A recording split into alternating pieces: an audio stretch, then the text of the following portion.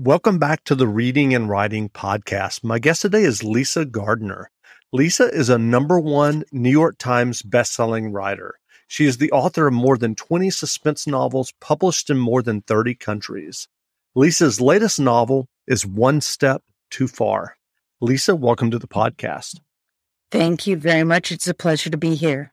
Absolutely. It's great to have you here. Well, if someone hasn't yet heard about your new novel, One Step Too Far, how would you describe the novel? Oh, so it was fun for me when I was writing it. I had this kind of overall kind of vision. It's Agatha Christie's And Then There Were None goes for a hike. Basically, 8 people go into the woods, 8 people do not come back out. That's great. Well, do you remember the original idea or impetus that led you to write One Step Too Far? Sure. Most of my books have something to go on, inspired by the real world. So I'm an avid hiker where I live. I'm in the mountains of New Hampshire. And I wrote 2 years ago, this book for Frankie Elkin, where she is working on kind of the missing urban that falls through the cracks. Haitian teenager in Boston, been gone 11 months, no one's even looking for her. I think that's a scenario most of us kind of get from headlines and we should be aware of. But then I ended up reading an article that was totally news to me, which is the number of people that go missing in national public lands, basically our mountains, our wilderness. I mean, 1,600 people. And one of the things that's intriguing about it is there is no real jurisdiction or ongoing responsibility. Missing persons in the woods, a young kid wandering away from a campfire, a young man disappearing on a hiking weekend. It becomes volunteers. And don't get me wrong, they're fabulous volunteers. I mean, thousands of people will show up. You will get pilots volunteering their time to, fly over the mountains with infrared. You'll get dog search teams. You will get the National Guard. You'll get all this time and attention. But it's all volunteer. They have to go home eventually. So 3 to 6 weeks out kind of becomes it. And if you're the family and it's still your loved one who has not been found, what do you do? And reading about this, I was like, okay, Frankie Elkin, this is her thing.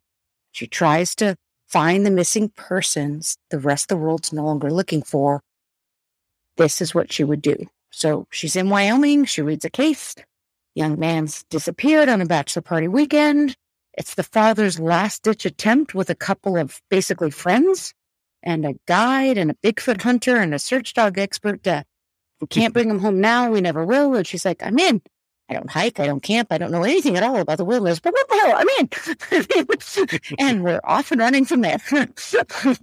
That's great. Well, as I said, One Step Too Far is your latest novel and you're a best-selling writer, but I wonder if you could tell us about your original writing journey that led you to writing and getting your first novel published.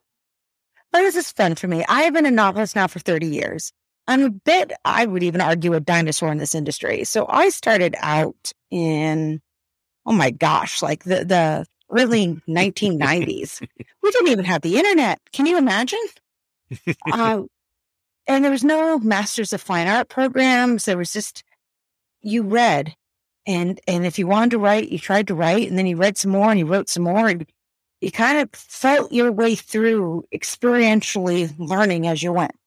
So I wrote and I wrote and I wrote, and I ended up with a novel. And then I was in Oregon. I'd never met an agent and editor. I knew nothing about publishing, but this is what dates me. There was a book in the library. Nowadays, my own daughter would be like, and I then Googled, but that didn't matter. And it had instructions how to publish a novel. And I followed them, which sounds great, but I will be honest, it took many, many years. And in the end, I got a publisher to read a manuscript, and they agreed, and I've kind of been off and running ever since, but I'll be the first to say I was a published author for 10 years before I was overnight success. And you talk to other authors, that's about right. What led you to that overnight success? Because I know that you started writing romances, but then you switched to suspense. What was that kind of decision for you to move to thrillers? Can you talk about that a little bit? Well, I'm a commercial fiction author. My goal when you read One Step Too Far is it's a page turner and you step way too late and you abandon your children, your job, your commute. I think that's all very good. And you may learn something along the way, but my job's to entertain. And so part of that is then what is entertaining to people. So 10 years in, I got a new agent and I was like, I want to be a full-time author. And back in this day and age, it's like 20 years ago, she's like, well, then you need to write a serial killer book. And I don't know police procedures, and I'm very fortunate to say I've never met a serial killer. So I decided to write from the perspective of a wife who figures out her husband is the serial killer everyone's looking for. And that became the perfect husband, and that became the overnight success. I somewhat stumbled into a happy hybrid of domestic suspense. You know, the person you should fear is the person you love the most, but also this totally serial killer vibe. And that's, that's kind of the sweet spot. You want to stumble into the things people are very interested in, but resonates with them. And I think there's a very classic element of people worrying about the people they know the best. But do they? Right. Well, as I mentioned at the beginning, and as you've discussed, I mean, you're a best-selling writer at this point, number one best-selling New York Times author. I'm curious, when you sit down at this point, and you've been doing this for many years, as you mentioned, but when you sit down at this point to write a new novel, is there pressure there that you put on yourself or that you think about, in terms of the people who are waiting to read what you're writing next, meaning, your publishing team, your agent, your author? How do you deal with that? Or does it not even faze you at this point? Well, this is what I would say. Part of all of us become writers because we're readers. I'm still a reader.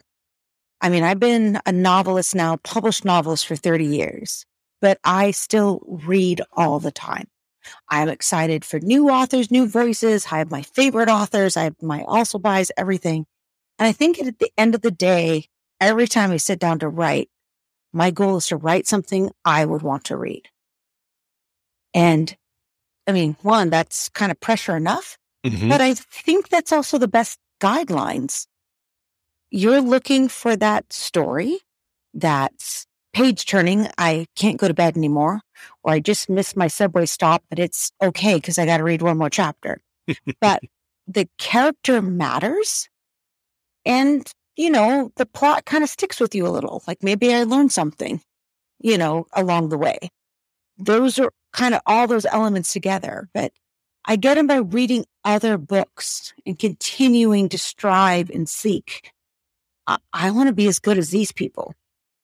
You know how to book flights and hotels. All you're missing is a tool to plan the travel experiences you'll have once you arrive. That's why you need Viator. Book guided tours, excursions, and more in one place. There are over 300,000 travel experiences to choose from, so you can find something for everyone. And Viator offers free cancellation and 24/7 customer support for worry-free travel. Download the Viator app now and use code Viator10 for 10% off your first booking in the app. Find travel experiences for you. Do more with Viator. Support for this podcast and the following message come from Corient. Corient provides wealth management services centered around you. They focus on exceeding your expectations and simplifying your life. Corient has been helping high achievers just like you enjoy their lives more fully, preserve their wealth, and provide for the people, causes, and communities they care about. As one of the largest integrated fee-only registered investment advisors in the U.S., Corient has deeply experienced teams in 23 strategic locations. Corient has extensive knowledge spanning the full spectrum of planning, investing, lending, and money management disciplines. Leverage Corient's exclusive network of experts to craft custom solutions designed to help you reach your financial goals, no matter how complex they may be. Real wealth requires real solutions. For more information, connect with a wealth advisor today at Corient.com. That's Corient.com. Corient.com.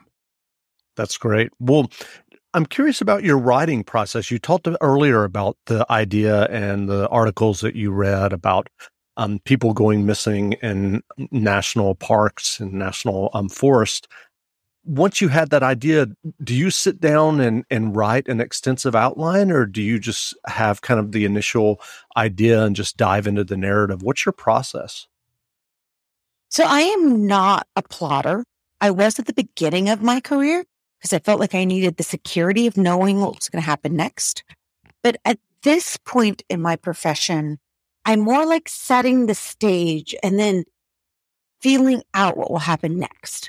So in the case of One Step Too Far, it's okay. Something, I read an article, all these people that go missing in national public lands and no one's even looking for them anymore. And then 2, I'm an avid hiker. I spend a lot of time in the mountains. And as part of that, during the pandemic, when my hiking partners and I started doing much more remote, hardcore hikes, we took a survival class, which involved, frankly, fire and knives. And if you're a suspense novelist, anything that involves fire and knives is got to become a bit. It's like these ingredients go into the hopper. And I love dogs, and I love search and rescue dogs and cadaver dogs. And there's in my backyard a team that deals with dogs. And I was like, I have to write a book that has dogs. And then I start reading about the best people who have statistics on the missing nationwide are Bigfoot hunters. And how crazy is that? I mean, that's a real life thing. And it's like, well, now I have to have a real life. I have to have a Bigfoot hunter. So it's like, again, it's like ingredients go in. And, you do some research. Okay, what are the best search practices? How do you get permission to go in the woods? What does survival look like? Or camping, or like when you start getting off the grid in Wyoming, what does Wyoming look like? And then it's a little stressful. I will tell you the truth. I show up each day and wait to see what will happen next. But I feel like ultimately what I'm looking for as a writer and a reader is that the characters are driving the story. Who they are, the decisions they make, kind of implicitly gives you conflict and keeps you going forward. That's great. Well, what writing advice would you offer for those who are starting to write their own stories and novels for publication? Well, definitely read a lot and continue reading. When I run into published authors like, well, I don't read anymore, or I can't read when I'm writing. I'm like, you're a professional. Aren't you writing all the time? Does that mean you're not reading at all? I mean, there's new voices, there's new inspiration everywhere. So read. And then I'm a believer that writing is kind of falls under that 10,000 hours. You got to just do it. And a lot of it you're going to throw away. I only wish I was paid by the word. I mean, the amount of pages that go into any project, then at a certain point, I'm like, ooh. I mean, to me, novel writing is almost like a decision tree. And because I don't plot, I'm making each decision on the fly. And they're definitely every single novel. And it's been a lot of books now. It's been like, oh, I should have forked right there, not left. So because I did fork left, all of that must disappear. I'm just going to throw it away. There's no point, and go back and make the right turn. So it's messy. Writing is messy, and that's okay.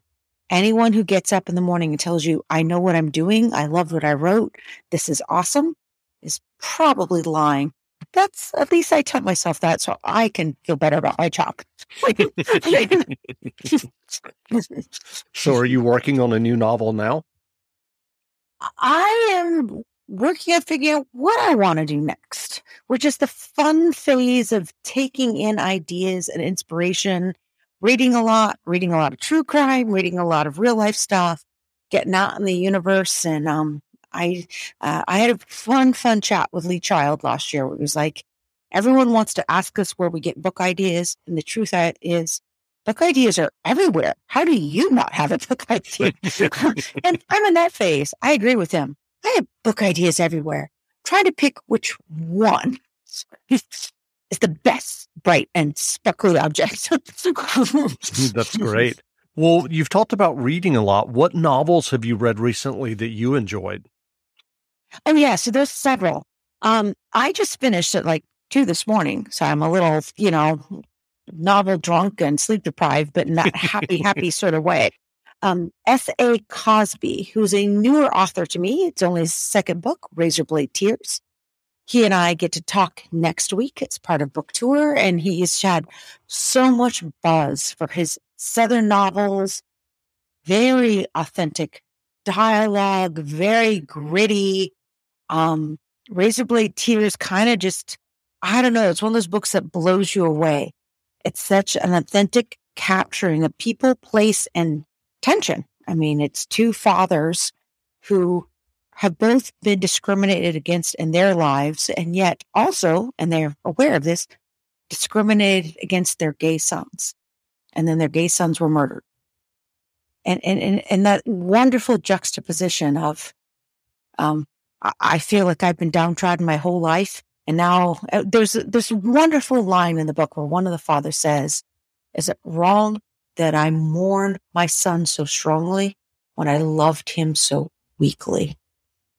And that ability to put you in this world of people that they're not your world, they're not who you would hang out with, but that sentiment, you get a lot.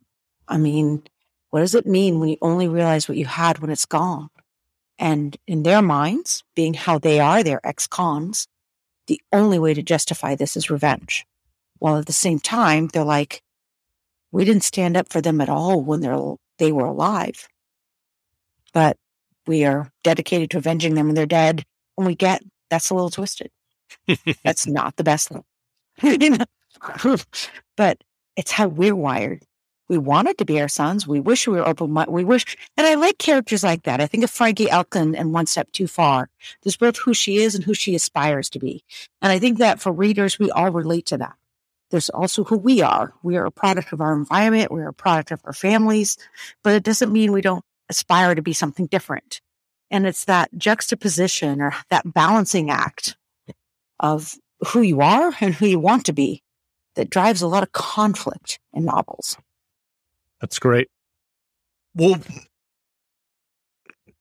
I was just going to mention that I did interview S.A. Cosby on the podcast, nice. So someone can go back and listen to it. So, great. Well, again, we've been speaking with best-selling writer Lisa Gardner. Her new novel is One Step Too Far. The novel is on sale now, so go buy a copy at your local independent bookstore. And Lisa, thanks for doing this interview. I hope readers really enjoy it and appreciate Frankie's journey into the wild, which is not at all her comfort zone. But if she doesn't figure out the humans involved, the wilderness may just come back to get her. Wonderful. Thanks for taking the time to do this. Thank you so much, Jeff.